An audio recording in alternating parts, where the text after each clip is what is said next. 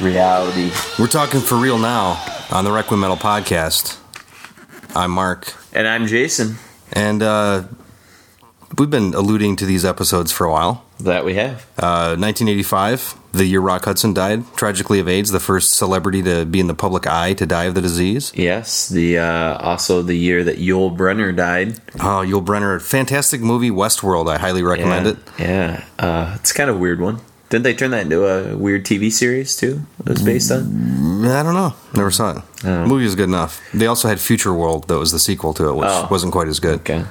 And this is also the year of the We Are the World Ethiopian famines, the horrible earthquake in Mexico City that wiped out 10,000 people, 30,000 injured. But we did have the Gorbachev and Reagan summit, as it were. That we did. So it was a very metal-esque type of year, and an appropriate year to get our aces high as we start things off on our number 10 year in the top 10 years of heavy metal history. And this is totally arbitrary, but it's just our... Sure. It's a list. And I guess the criteria that I don't know, Mark and I kind of approached it with was... we didn't really do anything too technical. We just kind of wrote a lot of things down and kind of went with our gut initially, and surveyed some people a little bit and kind of got some feedback on what people thought in terms of at least the best years, which helped us, I think, with I guess our top 2 or 3 that we'll be getting to in subsequent weeks down the road. And the tougher part was kind of whittling it down to 10, I guess. And 1985 squeaked in just ahead of 1980 and 1983, which were... Well, and I think there's a lot of years where there's like 2 or 3 great records, but there wasn't like 10 or 12 great records. Yeah. So that's kind of our criteria, I think. Yeah, it's a tricky one. And, initially, I guess what did it for us with 85 was... There's just some really seminal records from a lot of bands that meant a lot to metal, whether it be, Anthrax, Frost, Possessed, even Slayer, kind of upping it ante, and Exodus, So, it's tough to, lose your favorite children and cut them free, but we had to with certain years that were special to us. And it's tough because I had told Mark I wanted it to be open enough to like be diverse, to maybe include something from the 70s if there was a particular year. And we looked pretty heavily at 1976 for a while because of debut of Priest and well, not debut but Sad Wings and the real Priest. Yeah, and I mean there was a lot of things kind of converging in 76 as well. But it's just so hard because I guess heavy metal as a concept didn't really arise until the early 80s in terms of being like a constructed, we saw format, we saw little bits of it and roots of it, I guess, back in the 70s, but there's still so much, blues-based hard rock stuff that it didn't really... Yeah. I mean, we could have done like a 20-part series, but you got to kind of draw the parameter somewhere. Exactly. And, it's kind of arbitrary in a way because, to have a heavy metal countdown of the top 10 greatest years and not have any years with, like, a particularly...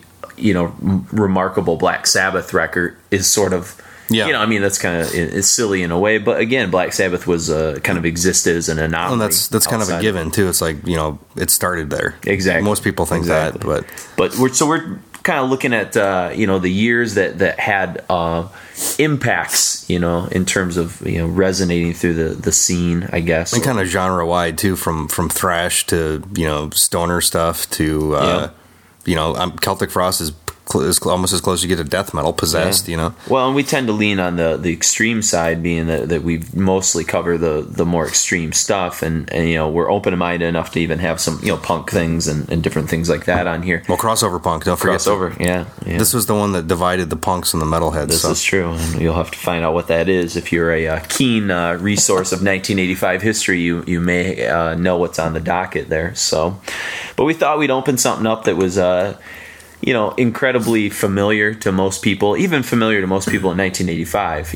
Oh yeah, this is Live After Death from Iron Maiden was like, that was one of their biggest tours. They sold out, and where are they playing in California? And No, they played in California and sold out like 3 days in a row in this huge arena. I mean, it was almost unprecedented. It's probably the biggest year of their career. I was going to say they're probably at the top of their game. Totally. This is the peak almost of the phase one of Iron Maiden, I guess. Yeah, Power Slave tour, and after that they didn't peter out, but they slowly kind of downturned a little bit after this. Well, I think they kind of turned towards making more progressive, complex type things with Somewhere in Time and Seventh Son. And they're they kind of, I guess, from when was it?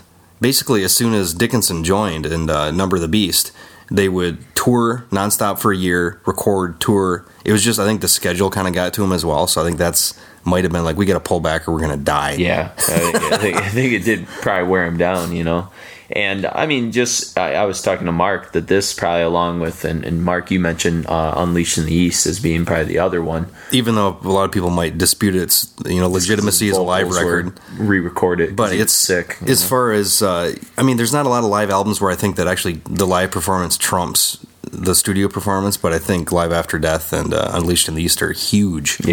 Yeah, big sounds, and I think they did a lot to make, kind of like what Kiss Alive did, in terms of making... and what Kiss Alive did for the live record, too. I mean, it was like one of the few live records outside of, like, Peter Frampton to go, like, double platinum or something. Yeah. Well, and Frampton Comes Alive went, like, 12 times platinum or something ridiculous like that. But, yeah, so 85 was was a cool year, because you're in a way, you're kind of, like, you're right on the cusp of, like... thrash has sort of been going strong since 83 when it kind of, regenerated a little bit. But here in 85, you start to see the emergence of some of the other big thrash bands, the debut of Megadeth, the debut of Exodus, the debut of the Joey Belladonna era Anthrax. So what we know is kind of the big four. Yeah. So part of that, as well as you start to see things kind of move in the German thrash scene for the first time. That starts to really kind of get bubbling, and then really people start talking about this idea of death metal, as this sort of new kind of burgeoning genre. I don't know when the name actually came about, but I mean, Possessed kind of coined the term. Death metal, yeah. And then the band Death was putting out a lot of tape trades at this time in 85, and so there was this kind of, the underground was bubbling. It wasn't probably about... I really feel like the underground kind of came above ground in like 86, 87 with like Napalm and some of that stuff. But it was still, compared to how it is now, it was, Yeah. But, and Repulsion, I don't know if it was Repulsion at this point or if it was still Genocide. It was still Genocide. Repulsion was 86, so... Okay. But, yeah. So they were still, kind of churning away and throwing tapes out there as well. Yeah, so it's an interesting year, and some of the records that we wanted to mention before we kind of move forward and talk about the ones we are going to play.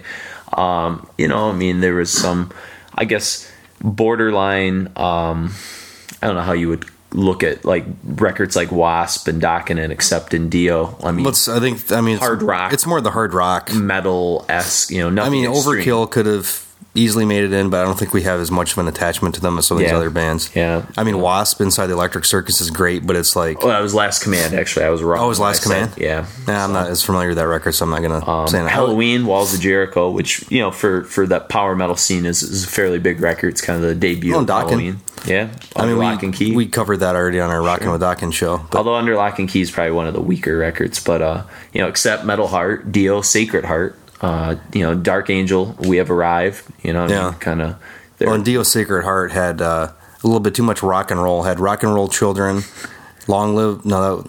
There's like 2 or 3 songs that had rock and roll in the title, and it was just a little bit too. Didn't you say it was pretty rainbowy? That's one I'm not. Everything sounded like Man on Silver Mountain or something. It was like minus the keyboards, but it was not my favorite Dio record. So a pretty decent Rat record, Invasion of Privacy. I'll take your word on that one. Twisted Sister, Armored Saint, second one came out. Which Twisted Sister record was this? It's the one after Stay Hungry, and it doesn't. Stay Hungry, I think, is the only one that's worth a shit. Yeah, I know. So. And I can't. I don't know. I didn't write everything down. I just kind of like glanced at some things. Dead Kennedys, Frankenchrist, which doesn't have the I guess the staying power as Fresh Fruit for Rotting Vegetables and some of the Plastic stuff. Surgery Disasters. I don't think it really has the cachet that those other records do. Yeah, but it's kind of a weird era because like Mark and I were talking about earlier. The kind of big hardcore punk movement of the early 80s has kind of like disappeared by this point, or at least a lot of it's blended into the metal scene, or just directly. Well, it's kind of turned into the anarcho-punk as well. So. Yeah, so you've got a lot of different things kind of happen in 85. It's like right before the floodgates were about to open on like kind of the underground scene. You know? Especially with what's kind of happening in Europe at this point. But so we thought we'd start off with some Iron Maiden, and then we kind of go into an interesting story about this next song that we're going to play. This is one where Mark and I were trying to select a song from this record. The record being "Killing Is My Business." And business is good. Business is good. Pretty awful cover. Well, there's a story behind the cover too. Oh, really? He originally wanted Vic to be painted on the cover, and the record company lost the original artwork, so they took a plastic skull, some tin foil, and some lights, and put it together. It looks like the cover of a really bad a D-level slasher movie from like the mid '80s. It kind of reminds me of like a or something. Almost like if King Diamond was in there as well with it would look like a Merciful Fate EP. That's true. It could. But King Diamond would have been in it too. It would have just been some Halloween jack-o'-lantern skull or whatever. But the cover we're talking about and the album we're talking about is, of course, attached to the infamous Dave Mustaine in his debut with his solo band, Megadeth. Megadeth, which was it a measurement of radioactivity? Is that what it was? I think it is. Or is that a rad? I don't know. I never really knew what it was. Or no, Megadeth, I think, is death by radiation. Oh, it's Megadeth, okay. Something like that. I looked it up as a kid. And the tune is called Mechanics. And Mark, tell us about the interesting conclusion we came to. Well, because I remember my original version of Kill 'Em All was like, it said, the Four Horsemen and then parentheses like the Mechanic or something. And so basically, right before they recorded the record, Mustaine got canned. And he took the song with him since he basically wrote it. And then Metallica took it and then rewrote the bridge and all the lyrics, which I think lyrics are way better than the Metallica versions. Yeah. So they almost sound like the exactly same songs outside of, like you start singing along with a Mechanic, but it's like, well, this isn't Four Horsemen. What the hell is this? Yeah. So it's kind of funny. I'm kind of surprised it never came to legal blows. Yeah, I'm sure it was maybe it was at a point where Metallica didn't have like that kind of. Well, I would have thought that Mustaine would have done it, just out of spite because he was such an angry dude at the time. True. That's true. Maybe they cut a deal where they kind of said, "Look, you have your version, we'll have ours." Yeah, or he wrote the main riff. And it's like the whole Kevin McClure, Ian Fleming thing with like Thunderball and Never Say Never Again. Like. I don't know that story. Oh, you don't? No. Like they co-wrote the novel Thunderball. Okay. And then Ian Fleming made his version with Connery in 1965, and then Kevin McClure had the rights to the movie.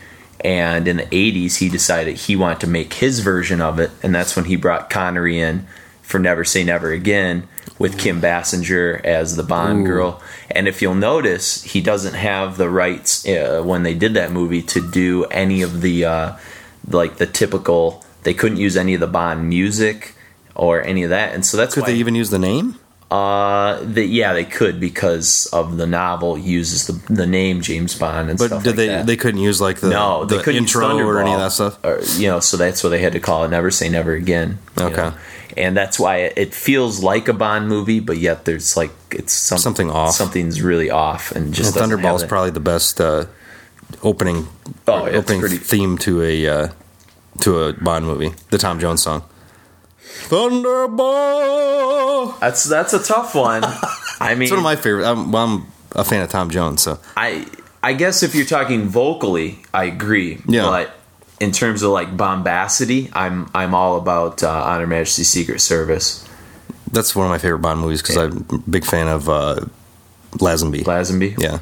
Well, and he's more like the gentleman scientist, kind of like Race Bannon. Yeah. Than I just like it because of the action sequence wise. We should do a James Bond podcast. We could talk endlessly about that stuff. Yeah, the fight editing is great. Yeah, exactly.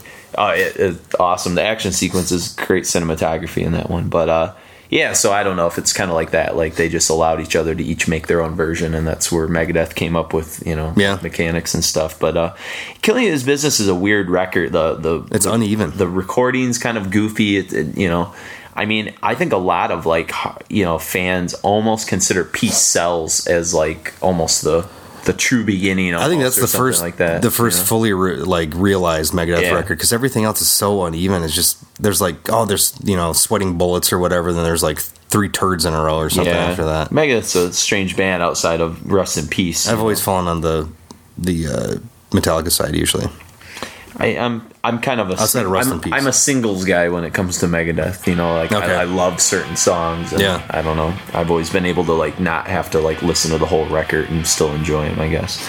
But so we thought that'd be a nice tasty treat because it kind of links us back to 1983, a year I said that if we had 11 shows, we probably would have fit 83 in. So here we're bridging generations and making all listeners happy. And then we've got a trio of tunes after that we'll talk about when we get back. So enjoy Megadeth from 1985's Killing Is Business and Business Is Good with Mechanics, or the Four Horsemen if you dare.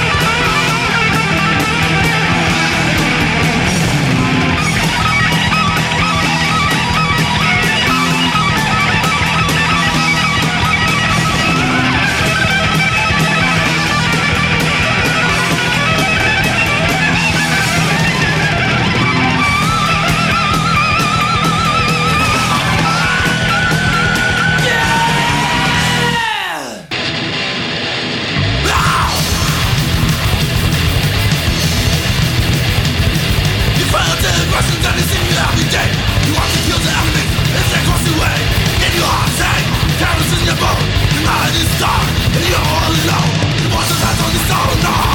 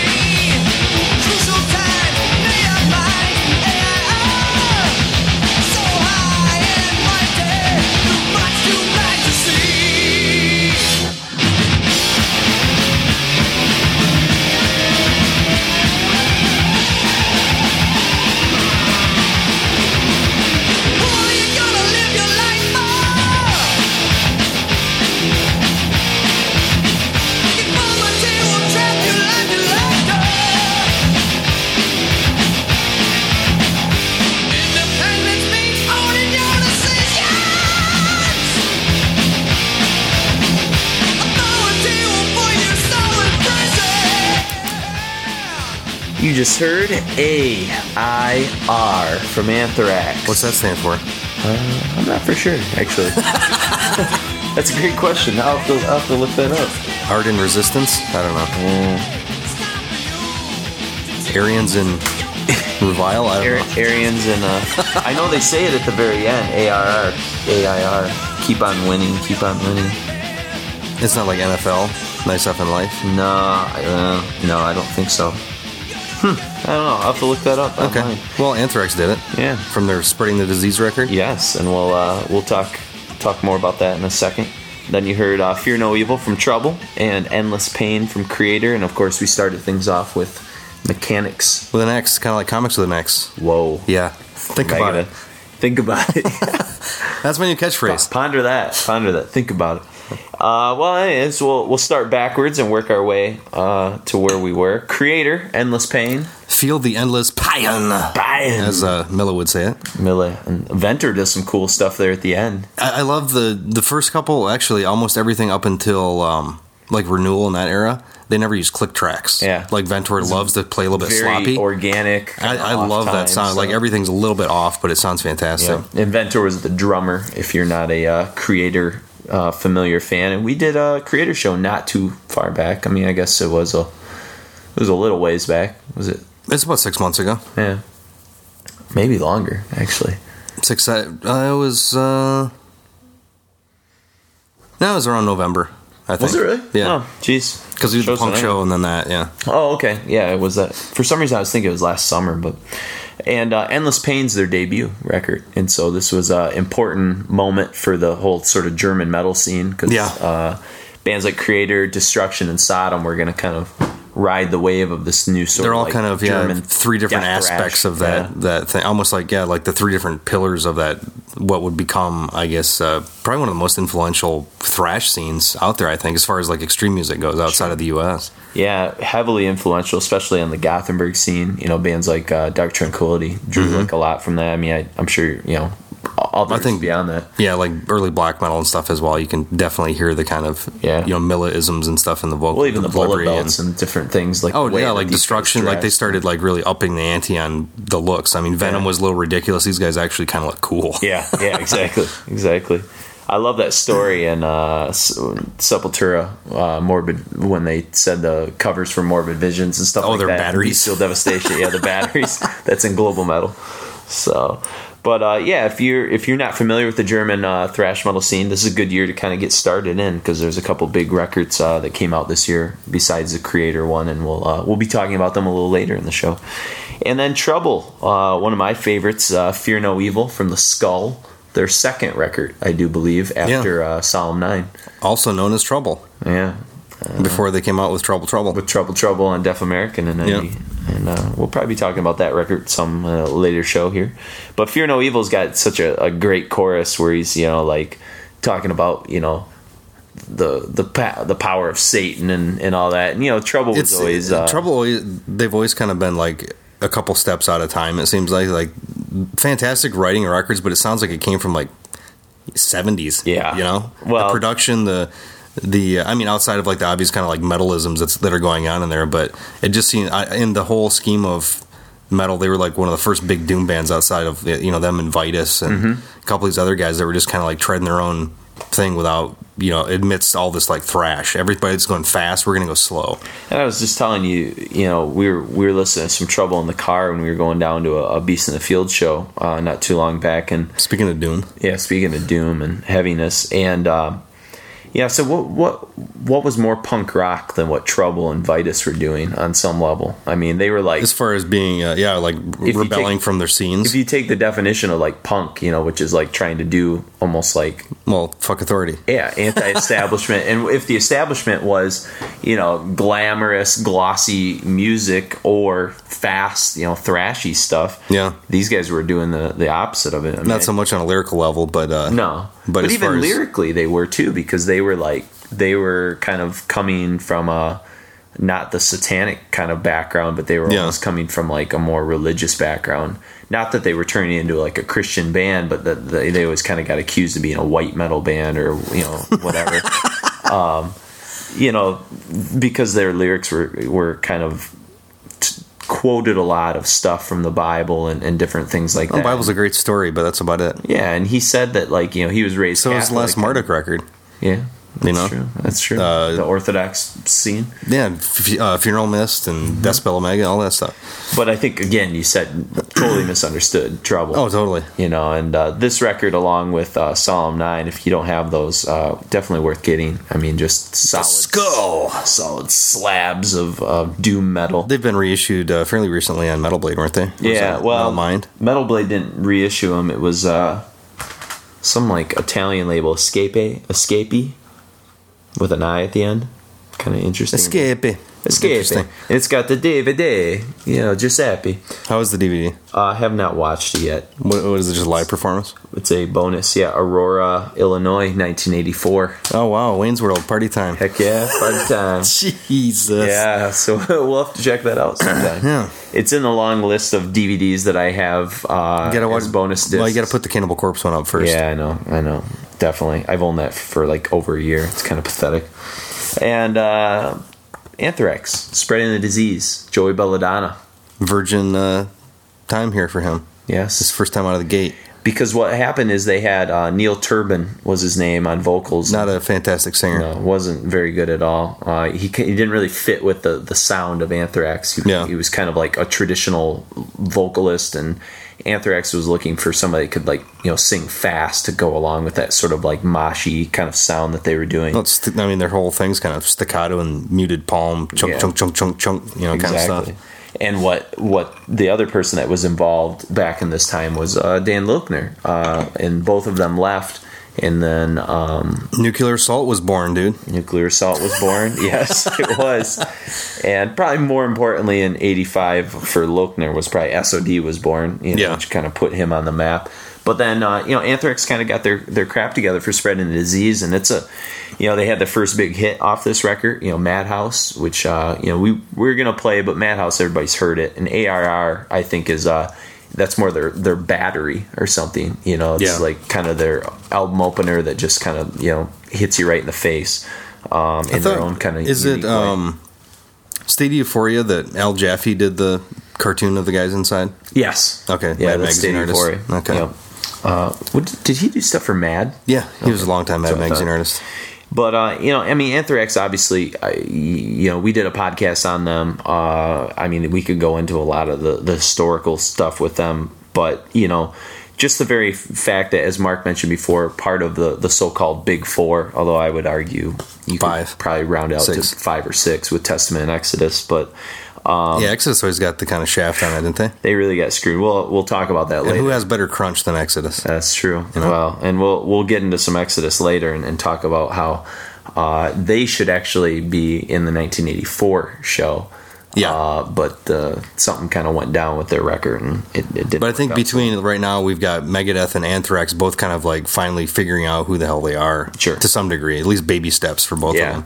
And I think within, you know, even though Spreading the Disease and Killing His Business are both great foundational records, you know, both bands are going to kind of come back with for a lot of people, their first masterpiece, you know, which is Peace Sells for Megadeth and then Among the Living for Anthrax, you know, and that's going to really kind of set them up for success. And then ironically, both kind of have their progressive masterpieces in the same year with Persistence of Time and Rust in Peace. So they kind of follow the same trajectory. If only Among the Living had come out in '86 when Peace Sells came out. But people don't think about lists when they put out their records. No, they don't. Those bastards.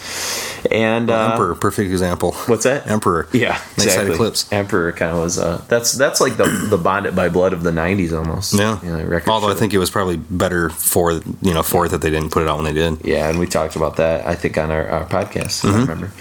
But anyways, we want to keep it moving with the 1985 year.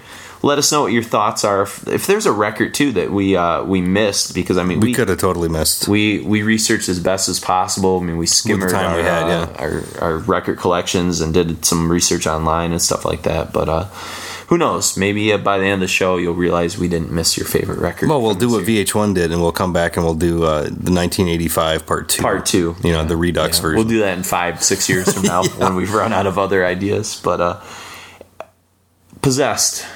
Yes. There's I don't know. One could argue this might be the most important record on this list because of just the historical impact that this record is sort of given in a way, which is kind of the first death metal album. Yeah, I mean, Seven Churches is tremendous, and it's funny because it's one of those records. I think you and I talk about it sometimes that we just kind of like dismiss, but then every time I kind of pick it up and listen to it a little bit, I'm like, this is better than I thought it was, or better than I remember it being. And I knew it was important, but it was so it wasn't as accessible as Celtic Frost to get into when you're younger. And I was like, well, okay, I guess it's got historical relevance, but it does. I don't really care as much. But now, after listening to stuff forever, you go back and throw it on today, and I was like, God, this is fantastic. Yeah. I just bought it on vinyl. Did you? Nice. Nice. Yeah, and Seven Churches, this is a record. I waited forever to get this. Yeah. I didn't get this until 4 or 5 years ago. I mean, I think I had it somewhere, like a burnt copy. That I used to have a tape of it. Yeah, something like that. And I remember Grindcore Coon had like a. Do you remember Combat put out those? It was like Death Fate. They did one for Dark Angel, the best of Dark Angel. Yeah. They did a best of Possessed like that as well. And I borrowed that a couple times from Coon, and it was fine. But at the same time, I didn't really like get into it. You know. And I never really sat down and gave this record its kind of due time. And of course, the most famous part about this record in a historical sense, besides the sound and the screaming vocals and all this sort of elements, is the actual title. The fact that they name a song death metal, and of course it sticks and becomes kind of the name of the genre, if you will. But yeah, truly, I mean, if you're one of a newer generation of listeners out there, who are listening to the podcast, who maybe don't have that historical appreciation for Possessed, it's, Seven Churches is a great place to start for sure. Oh, yeah. And it should be in everybody's record collection, kind of like, Morbid Tales from Celtic Frost. Well, you should have every Celtic Frost record. This is true. Even Cold Lake. If you get a copy of Cold Lake, I can't dance. Cherry Orchards. I got it, but it's just I'm a completist. Did you get Cold Lake? Well, I've got the MP3s of it. Oh, it's too expensive to buy. It's like for some reason it's out of print. You know what? Vanity Nemesis too. It's got some good. I like Vanity not that Nemesis. I want to go on a tangent, but Vanity Nemesis has some awesome riffs, awful imagery, and vocals are hideous. Yeah, but some of the riffs are really, really good. Yeah, it's better than we thought. It was funny because after we did that Celtic Frost show, I found Vanity Nemesis used. Oh yeah, and long-time listener of the show, very vocal listener of the show, Rishi sent it to me as well. So thank you, Rishi. Yes, appreciate that. And so, anyways, we're gonna get kicking with some Possessed to start things off, and this is a pretty rockin' tune called Pentagram. It's got a pretty evil intro. Some of the better done kind of woe to thee, O earth and sea. It's storming outside as we're about to unleash the beast. Possessed Pentagram. Yeah, so kind of creepy. No, it's got like a Rosemary's Babyish kind of like demonic opener that became pretty pat, but they're probably one of the first ones to kind of do it well. For sure. And then we're going to kind of, you'll see, we'll take it into a different direction for a moment, kind of lighten the mood a little bit, and then get back into some more evil stuff. So enjoy Possessed Pentagram.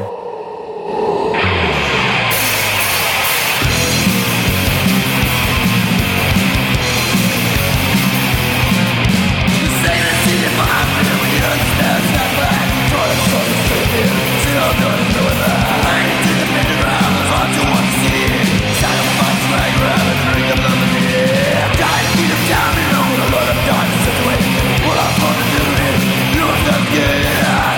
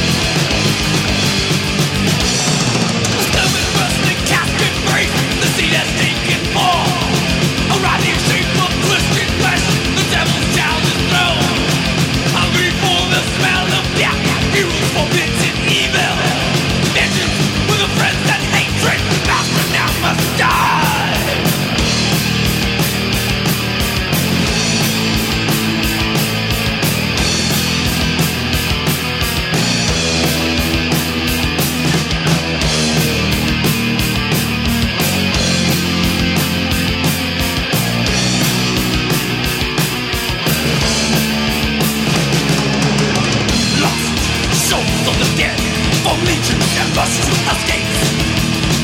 Death of one sacrifice to avenge and call from the grave. Blood of one mortal man, the fire of the strong go within.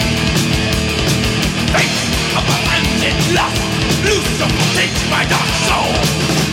Down to the fire and pits of hell. Down to the fire and pits of hell.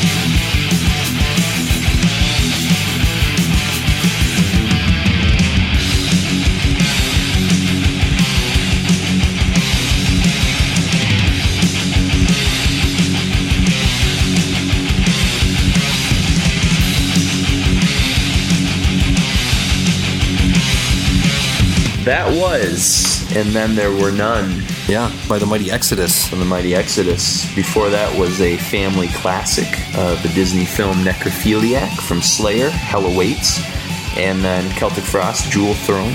which is one of the few songs we did not play from To Megatherion. Which is a good song, too. I enjoy it. Yeah, it's a good tune. And then from the classic crossover punk hardcore, maybe metal record. I wouldn't say metal, but you know. Punk kids will tell you it's metal. Yeah, that's true. It did piss some people off. And that's DRI, I'd Rather Be Sleeping, from Dealing With It.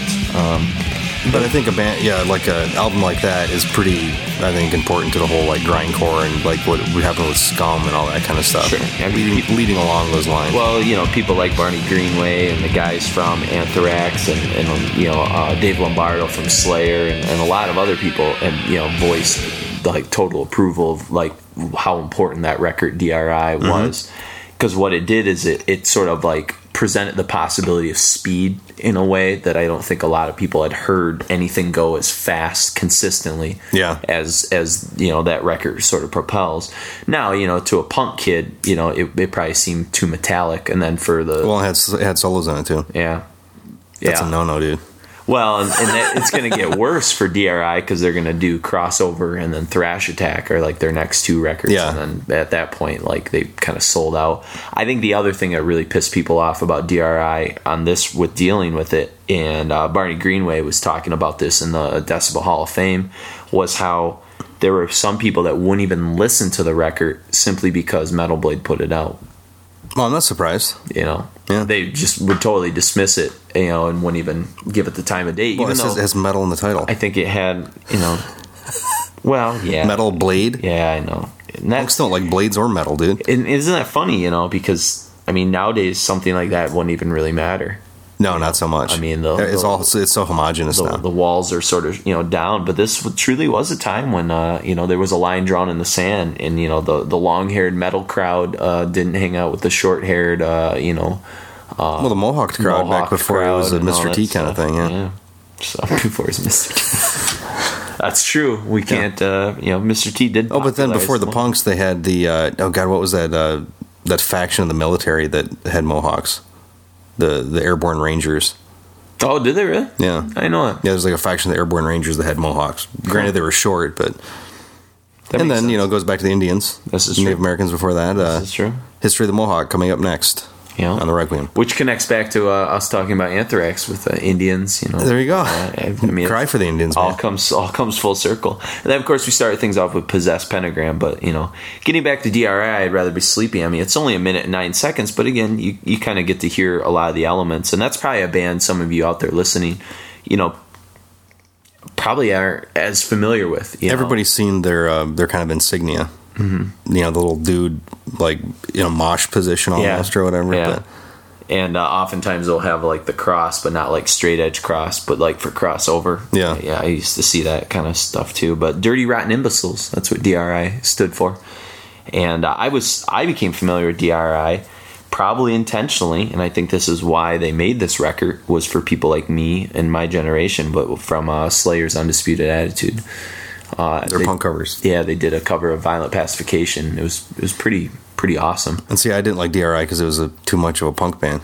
Oh, And I was young then. Now you're a changed person, though. I know. You're more open minded. I know. To I got the punk records in my hardcore collection. stuff. Yeah, and you know, I think the song after that also has enough of a punk vibe to me. You know, that's Celtic Frost. They always kind of had that.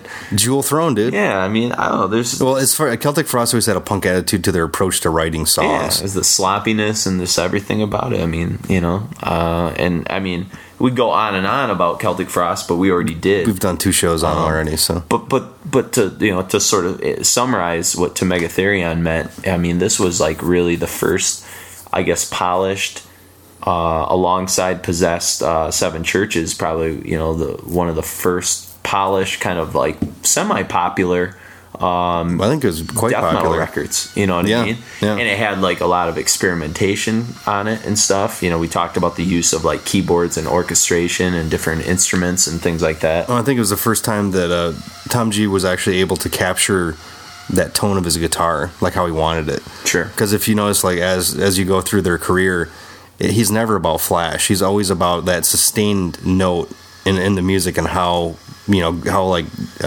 I guess oppressive he can make it. Like look at like Monotheist, what he does on that. You know? Sure. And a tune like Jewel Throne, I think, is it's warmer in a way than some of the stuff on Morbid Tales and Emperor's Return, and It's got a lot more breathing room, I think, too. You know, and it's almost like it's catchier than hell, too. Really super catchy. And we should go. We'd be remiss if we didn't say that in 1985, this is also the year that Emperor's Return came out, the EP, which they're kind of synonymous, go together. You know, they're chocolate and peanut butter. Yeah, and you can find Emperor's Return, at least the music that was on it. Usually it's tacked on to Morbid Tales, and we talked about that on the show. So, you know, Celtic Frost was, you know, they were busy beavers in 1985, really making, you know, quite a lot of headway. You know, I'd say they between 84 and 85, they kind of, you know, solidified their whole reputation. Oh, yeah. I mean, I think they could have probably retired then and still been considered in the same, you know, revered in the same way that Possessed was. Probably, sense. yeah. You know, I mean, Possess is really only talked about for 7 churches and sometimes Beyond the Gates, but it's most exclusively just one record. Yeah. You know, so. Well, if anybody's interested in Celtic Frost, go check out bazillionpoints.com and get Only Death Is Real, the early years, or the basically the origins of Hellhammer and the early years of Celtic Frost. It's a pretty sweet book. It's full of, like, photos that you don't even have of yourself doing these kind of things. Like, I cannot believe how much documentation there is. It's a really cool book. And this is something that's pretty cool about metal these days. I mean, you know, here we are doing this top 10 countdown, which is, you know, semi-arbitrary, and it's kind of fun for us to do and kind of make a mixtape of a year or whatever. But, you know, like Mark and I have been talking about this over and over again, and not to, you know, beat the point into the ground, but, you know, you've got books like this, and you've got the Swedish Death Metal, Choosing Death. Book. Yeah, I mean, there's so much documentation coming out, and just today, Mark and I were kind of, you know, again talking about the fact that we're getting a lot of our old issues from Eclipse and Requiem scanned in to put out some kind of omnibus of it. Yeah, and you know, and we think that there's probably like a scene out there for that kind of stuff. You know, people that would be interested in reading a lot of those old interviews and kind of seeing a lot of those old album reviews. Well, just the whole historical community aspect of the fanzine circuit was huge. Like that's outside of what is it? Slayer Mag's supposed to be coming out with like a big bound version, which will blow ours away. But that's okay. Right. That's right. We were self-published, thing. Well, and actually, we talked about this has been in the process for 2 years now, so technically we're not riding coattails here. Yes, this is true. And they haven't, maybe we'll beat them to the punch. Who knows how long it'll take them to get there. But anyway, so check out that Celtic Frost book. It's pretty awesome. So, and then a personal favorite of mine, and like I said, a Disney family classic, and that's Necrophiliac from Slayer's Hell Awaits. Their worst produced album? Probably, yeah. Although you could maybe say that some of that stuff in the late 90s, when like they were they had a little too much of the new metal sound in them. Oh yeah, like I'm thinking from their new, or their early era. Because like Haunting the Chapel, that has a great sound to it. Yeah, and I don't know why they didn't try and get that same sound, because to me it's the same era in a way. It seems like they turned down all the treble. Yeah, like it's all like all mid-tones or something. It always bugged me. It's a weird. It's a very there's an echoey nature to the record that's weird. It seems like the producer didn't know how to capture what they were doing. Well, and the thing about Hell Awaits that they were trying to do too is they were going from these like kind of faster short but sweet type songs that they were doing on Show No Mercy, and they started to get a little bit more epic with like Chemical Warfare and the Haunting the Chapel and stuff. But then to me, Hell Awaits really felt like they were bathing in a lot of Merciful Fate, and they were writing a lot of longer, more epic tunes. I mean, the title track alone is like 7 minutes long, and then At Dawn They Sleep's like 6 minutes long, and it's probably out of the, I don't include a lot of the 90s Slayer stuff in my normal listening repertoire for them, but that's probably the one I listen to the least. Really? It's Hell Awaits, yeah. And I go in little bits, and when I first got Hell Awaits, I listened to it maybe more. I think at that point when I first got Hell Awaits, I'd burn out South of Heaven and Seasons and all that sort of stuff. Yeah, I think I just kind of killed them. And this record was pretty important because it showed me a totally different side. I was familiar with the Rain and Blood kind of stuff, the faster, just like a violent. And this was like a sound I hadn't really heard before. This kind of long, sinister kind of, like I said, Merciful Fate like songs. It was before I was familiar with Merciful Fate, but Necrophiliac in particular, this is one I wish they'd play live a little bit more because it's just got some Why don't they? some great breakdowns. I don't know. I mean, it's really fast. yeah. And it's got a lot of like super speedy like riffing and it's long. Maybe, I don't know. Well, it's only 3:46. It's not. It's one Well, of the in shorter Slayer songs terms, on it. I guess. Yeah, I guess. But it's got that great like breakdown where he's like, Lucifer takes your dark soul, down to the fiery pits of hell, dun, dun, dun, dun, dun. And I don't know, it's a classic in my opinion. And if you don't have Hell Awaits, even though Mark's, I think Mark would I think you'd agree that even though it's poorly produced, it's still, I mean, even a bad Slayer record from that era is still better. Oh, you should totally, if you don't have it in your collection, shame on you. Yeah. Yeah. I mean, You should have everything up to Seasons, and then after that, pick and choose. a lot of stuff from this era, I think, does suffer from poor production. And speaking of poor production on a weird level, I don't know if it's poor production. I think poor vocal production is what Exodus, Bonded by Blood, kind of suffered from. Even the remaster, which I think the track that we're going to play is from the remaster. Balof's vocals it sounds like he recorded them a different day in a completely different setup. Like the ambient noise of the actual music is totally different than the room noise on his voice. It sounds awful. He falls in and out of key a lot and stuff. Which I'm fine with that, but it's just the audio production's terrible. Yeah, you're right. It's just some of the stuff didn't fit very well. Yeah. And Bonded by Blood, which is where And Then There Were None, the song you just heard, the final song of that set, came from. Again, this is a record that should have been out in 1984. A lot of people think that had it been put out in 1984, they may have leapfrogged in to become part of that big four. Oh, I think so. And the fact that it came out so, it got delayed a year, and it was sitting around done, but there were, I don't know if it was record label issues or there was just stuff going on with it where it just couldn't see the light of day. And by the time it did, Megadeth had put out their debut, Anthrax had put out, Spreading the Disease. Yeah. And I just think, they sort of missed this golden opportunity to seize on this like early thrash kind of stuff. But As did Testament. But although Testament didn't do it by fault, because they were just they're just a little late to the game. game. But as far as like chops and everything went, But I think if you talk to people today, I mean, Bonded by Blood has this sort of reputation to it where it's so revered, and it's a record that, like, to tell you the truth, I kind of heard bits and pieces of throughout the years. I didn't really like own my own copy of it until relatively recently, and I had the previous version that I don't know if it's a bootleg, but it was like the red and black speckled red one. and yellow, black. I don't know what the hell that was about, but yeah. It's a this cover I have. It's kind of Cain and Abel like attached together. Good and evil. Terrible kind of painting. Stuff. Yeah, it's just awful. But a lot of thrash metal records had awful kind of stuff like that. I don't really mind it at all. It's awful, but it's awful in like a death spiritual healing kind of way. Yeah, exactly. But this song, the violence that was behind some of their soloing and things like that. Well, Gary Holt's guitar tone is like never been matched, I don't think, as far as like the crunch for thrash. Sure. It's like the best tone I think out there. Well, and supposedly Kirk Hammett taught him how to play, and that's why you hear so many like kind of examples of songs that sound a lot like Metallica, or maybe Metallica sounds a lot like Exodus. I mean, what seems like their kind of approach to songwriting is very different, though. I know. Well, they are, but then you hear like similarities. Like a tune you didn't hear was Metal Command, which sounds a lot like Motor Breath. It's almost like the same riff and stuff, and so obey the metal command. Yeah, bang your head against the stage. There's metal takes its toll. Unfortunately, it's got some great party lyrics. Actually, is Balof's. It's Paul Baloff, right? Yep. That's how you pronounce it. Yep. Because wasn't Baloff Balak is a dude from Indiana Jones.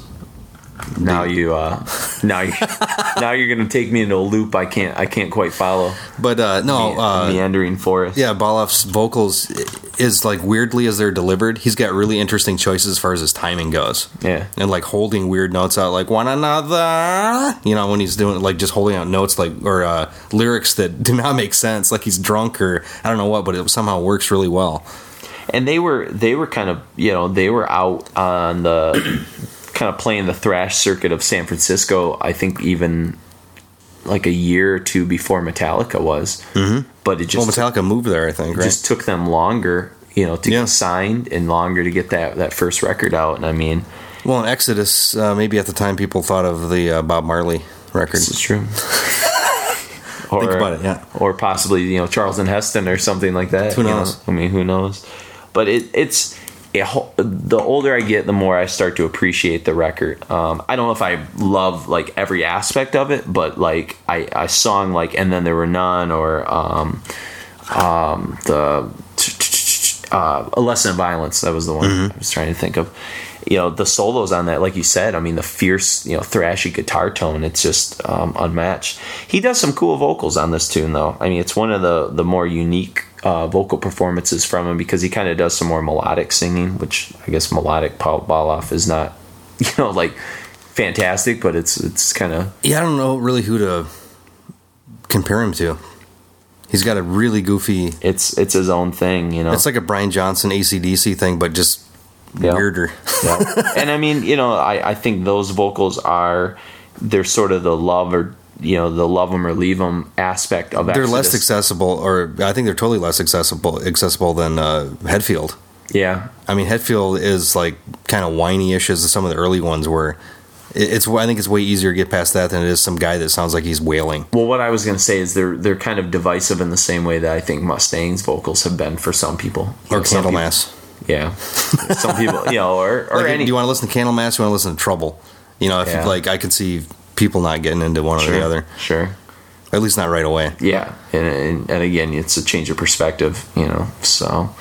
But, so that's, that Bonded by Blood, Possessed, those are sort of two records that come to mind that we've played so far that I think now in hindsight are kind of undisputed classics, but at the time maybe were kind of they're successful. misplaced. But I think after you've got more music under your belt, you can kind of dig a little bit deeper and dissect what they're doing. Well, and you can see who you can get was, past the production too. Well, not only that, but like who kind of like was riding a wave of popularity or trend, and who was like writing music that like kind of stood the test of time in terms of like having a direct, more impactful kind of thing, and that's kind of the records that we're trying to look at when we throw together this 85. I mean, like you said, we could have put the stuff that was like charting, a lot more, like the Dokkens, the Accepts, and those kind of things, but Twisted Sister, Rats, but look at who have they influence. impacted? Yeah, I mean, not too many. I mean, Dio, you could argue, but anyways, so we've come to the end of 1985 already, and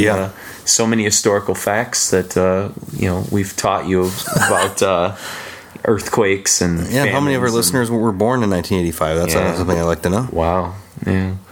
But some of our listeners might very well also have kids that were born in 1985. Yeah, no doubt. That's the beauty of metal. And that's the weird part, I mean, like Mark and I, when we throw something like this together, I mean, neither he or I are going to presuppose that we were listening to a lot of metal in 1985, other than probably what was on, I was listening to hard rock in 1985. I was going to say, I was listening to Hall & Oates in 1985. Nice. Huey Lewis and the News, baby. Yeah. That's where I was.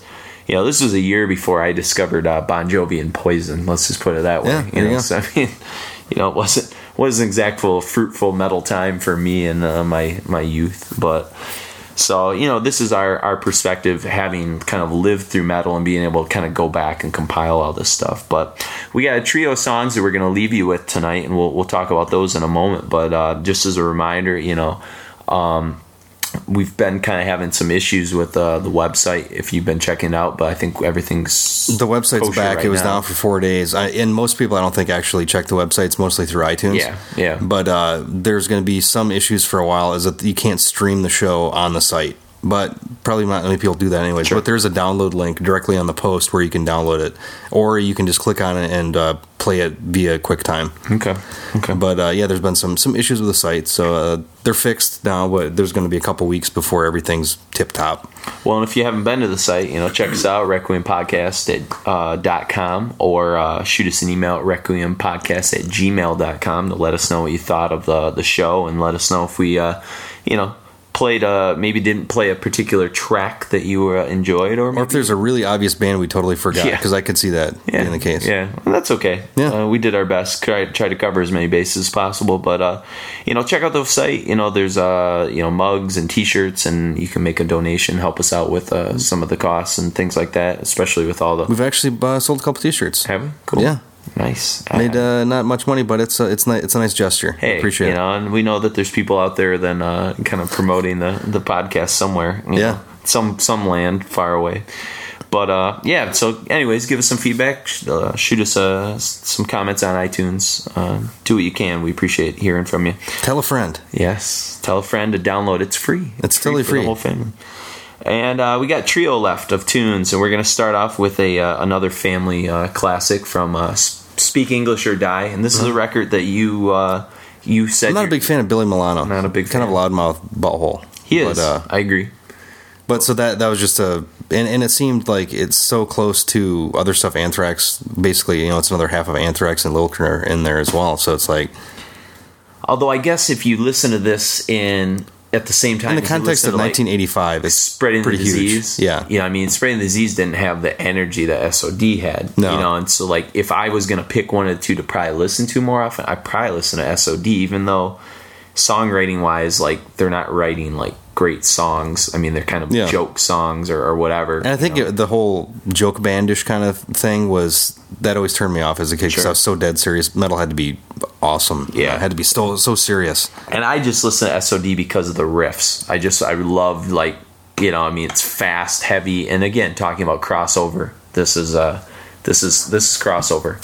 They were trying to kind of bring it all together with this. But anyways, 2 minutes of glory. It's Pussy Whipped. You can figure it out for yourself. But it's a colorful term. Most people know what it means. Yes. And then we're going to end with, I think, two very forward-thinking, forward-moving songs in terms of the influence they're going to have way down the road. Maybe underappreciated at this time.